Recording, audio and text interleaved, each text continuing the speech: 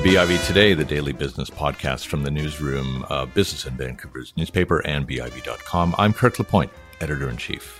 The final investment decision by the group of international firms to create a massive liquefied natural gas project represents the largest single private sector infrastructural endeavor in Canadian history.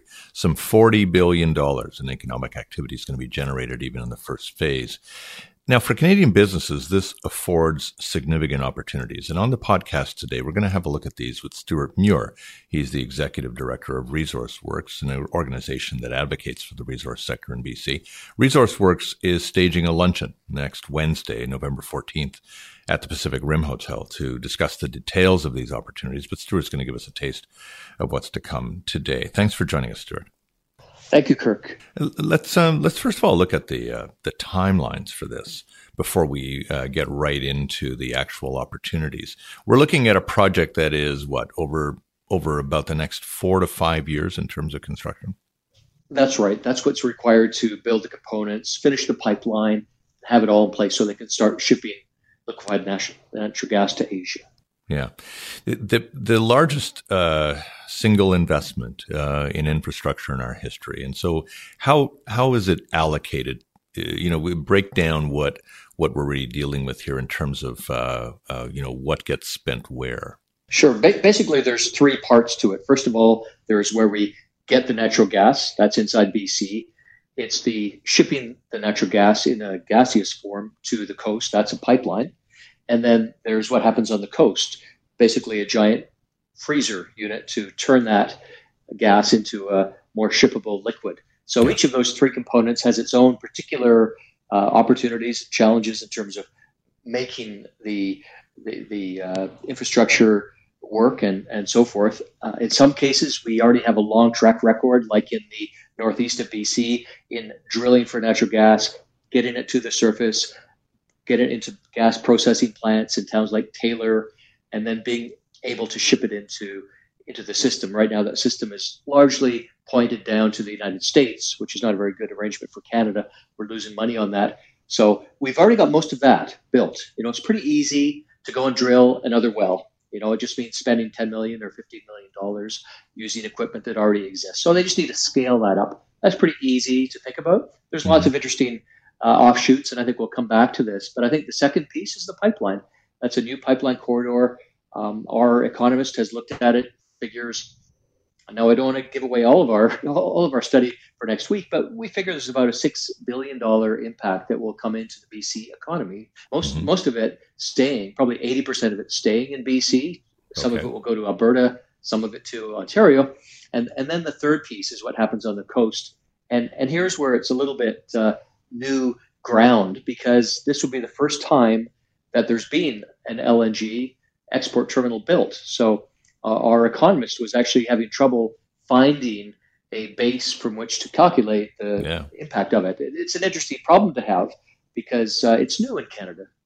It's an interesting problem to have, but it's a good one in the sense that, of course, it will generate an awful lot of, and I think when I saw the presentation recently from the LNG Canada team to the Greater Vancouver Board of Trade, they were talking really about massive numbers of person years involved in the construction and all of this. Provide a bit of a sense of the scale here that we're dealing with in terms of employment as the project gets built. Yeah, well, it's really building quietly, but I think when it is turned on full, it'll be somewhat like the Site C Dam, where if you go up there, I was up last summer at the workers' housing. These are 3 stacked up trailers, but these are not, if you're imagining ATCO trailers, like maybe you went to grade 4 in, this is not like that. These are industrial scale, stacked up like an apartment building in downtown Vancouver, where thousands of workers can enjoy basically the amenities of home in a very comfortable living quarters. So we're going to see outside Kitimat, you go not far out of town. Last summer I went by, and there's a site where they're putting something like that together to house the workers. That's just one thing. I mean, there's investment into transportation, manufacturing, construction, and then all the services required for this, because you think, okay, you've got real estate transactions, you've got insurance, you've got financial guarantees and transactions that need to take place. All of these have to be provided by somebody. They're They're massive in scale, and a lot of that activity is going to be captured in British Columbia. Yeah. Well, let's look specifically then at what is in it for us. If you want to look at the at the more selfish piece of it, how much activity do you think comes into British Columbia and stays in British Columbia? Well, that's a good question, and it's one of the things that we are trying to provide to people next week. So we'll have a panel of experts. We'll have Brian Yu from the credit union financial body. We will have Patricia Moore, who is an eminent, now retired economist from Scotiabank, who spent her whole career covering resource economics, is really one of the top experts in the country, as well as the author of our main study, and that's Philip Cross, who for a long time was the chief economic analyst at Statistics Canada. Mm-hmm. So we've got really the best minds in the country to dive into these details. But here's a couple of things that just doing the ResourceWorks project I've learned over the last several years. One is that compared to some other industries in the economy, resources generally, natural gas, mining, forestry, are kind of cool and different because they don't require a lot of imported components in order to do the work required. Mm-hmm. Compared to, say, automotive. If you want to build a car in Canada, well, you're shipping in this piece from there, and that all these components are imported. Not all of them are made in Canada. So you're really dealing with an assembly mentality, which is great. It creates really good jobs. But resources are even better because we don't need to import those pieces. The pieces, if you will, the trees, the natural gas, those pieces are already here. All we have to do is use our ingenuity and our labor to get them to the point where they're marketable. And there's a huge amount of endeavor required to do that, especially because we need to do it safely and environmentally responsibly. We can't, in this day and age, times have changed, you can't get away with leaving a mess behind or creating unwanted environmental effects. It's simply not acceptable. It's not legal to do so. So it's very costly to do that. And so the interesting thing is that it's all of those costs of doing it right that create all the economic benefit. Yeah, exactly. The harkening back to the LNG Canada presentation again that I saw a couple of weeks ago, they really are professing the desire to make this the world's, first of all, the world's most environmentally sound project of its kind. And of course, to make it also safe. They all have experiences of problems and injuries and deaths in some cases at projects of this scope. In a lot of ways, do you think that we have the in-house ingenuity for a lot of this work, or will we really be depending for the time being on a lot of outside help in order to make sure that this is the project that everybody wants? Well, on the first two of the pieces that we talked about, the drilling of natural gas, that's something Canada's been doing for a long, long time. Yeah. Got all the know-how, people. So I think that's pretty good. The pipeline also, it's a Canadian thing. We're able to do this very safely. The LNG plant on the coast, I don't think there's any reason to be alarmed at all. But I think it's still a new area, so we can't say, all right, we've got a track record because we've built 10 of these. Well, we haven't done that. However, I think the industrial safety, we have the trade unions that are part of this story, the worker groups. One of our presenters next week is from Skills Canada, BC, and they're very proud of the safety as well as the skill level, the integrity of the work. And these people are rallying behind it. One of our issues is definitely going to be, can we get all the workers needed at the time that they're needed? This is going to be, one of the big management challenges of doing a project on this scale. And so you don't want to dilute the quality of the work that you've got in the course of meeting deadlines. That's no doubt something that the project management is having to deal with. So these are good issues. Whether we have all the answers right now, specifically, I think as time goes on, we'll start to know more. Is it becoming possible yet to anticipate what will be the legacy effect here? What kind of skills will be developed as a result of creating a project like this, and how they can be applied as it's operating?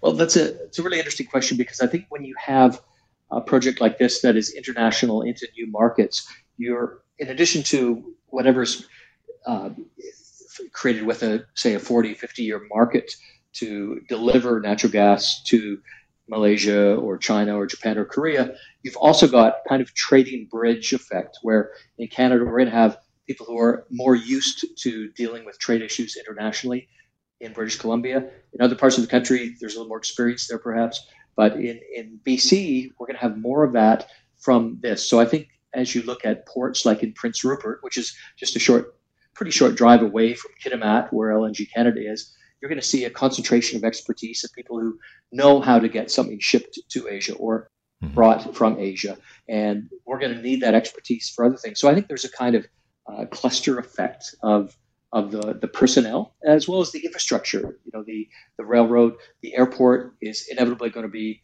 which is already pretty good. The Terrace Airport is really fantastic. It dates some of the infrastructure to the Second World War when it was needed for defense. So it was built really skookum for whatever was needed. That's still around. So they've improved the terminal there. I was in Terrace Airport last week. You think you're going into Vegas or something. It's really brand new, beautiful infrastructure. It's not massive, but it serves the need of industry in that area. And you've got more hotels being built. This has another nice side effect, which is it makes tourism a more thriving industry. It's really challenging to get people to that part of BC, but lots of people would like to go there because it's a beautiful place, whether it's bear watching or fishing or any number of things. But now they're building more hotels, so more people can go and spend their tourism money there. Yeah. Is one of the evident benefits of this also, Stuart, the idea that for another generation now, we won't necessarily see Northern British Columbians having to think about moving in order to make a living and pursue careers, that this is actually going to be a big retention project for the region? Well, yeah, I mean, the issues there because they have been losing population. They've lost industry, but it's also a pretty cool place to live. I was up at a brew pub there last week, had a couple of samples, and they're doing some amazing work. It was the hottest place in town. It was like being, in any suburb of Greater Vancouver at a place like that. It's a nice place to be. They've got a ski hill that has got legendary backcountry that's easy to get to. It doesn't have a lot of lifts, but it's incredible. One of the top 10, believe it or not, they were telling me, top 10 ski areas in the world, and I'd never even heard of it. Great lifestyle. There's reasons to go there now that weren't there. It's also the First Nations, and the reason I was in the Northwest was to meet with a number of First Nations, and they have some historic, powerful First Nations up there. These are well-known, large populations who are struggling and trying to achieve development on their terms, who are looking for ways to plug into LNG, preserving the environment. I mean, that's number one. The first thing any conversation is, okay, what about the environment? Because their perspective, and I've heard this from many leaders, is, look, we've been looking after our environment for 10,000 years. We think we can do it, for the next 10,000, but don't leave us on the sidelines like you have for the last couple hundred years in this, European picture. Yeah. And is that, I suppose that's a good way for us to round out the conversation, but is that in a lot of ways perhaps what will be the significance of this project, is that it is going to be probably the most profound nation-to-nation project that we've created? Oh, by far. And last summer, I got an RV. I wanted to talk to the people and the chiefs along that line, the new corridor, particularly from Prince George to the coast, because that's where the new pipeline is going to be laid. And I wanted to meet those chiefs. And it was, I think, I didn't find anyone there saying, "Oh, we don't want this project." It was, well, we're open to this conversation. We like to find out what the benefits are for our people. We want to make sure that the environment is not compromised by anything we should do. And otherwise, what are the ways to plug in? So that was consistently what I heard, whether it was larger First Nations or some of the tiny ones. And there are some very small ones like the Skin Nation, which you have to get off the highway and then onto a ferry and then drive 45 minutes through the backcountry to get to the council hall for the Skin Tyee First Nation. But I did that drive and got out there and had a great chat with a councillor. They're very much in two worlds, I think, in place geographically that looks isolated to us, but culturally, all of the problems and issues that are familiar to any parent or educator or government person, they've got all that too. Well, Stuart, it's been a good conversation, but you're going to pick it up next Wednesday with a discussion on stage at the Fairmont Pacific Rim. Want to give us some details about how people fetch their tickets for that? Yeah, I'll try to make it real easy. If you just punch in resourceworks.com, our landing page, the first thing you see, will guide you through. We do have tickets that are on sale, and we are looking to bring people who are interested in the issues. There's many dimensions to this. I think the climate one, we haven't had time in this conversation, but I think it would be a great one, how LNG is going to be part of how China and other countries that have a lot of pollution are trying to escape the problems they have right now. And we're definitely part of that. But we'd like to have people who are looking at business opportunities, be it manufacturing, small business, business services, finance. There's lots to learn from this. Yeah, it should be a great discussion. Thanks for your time today, Stuart. Thank you, Kirk.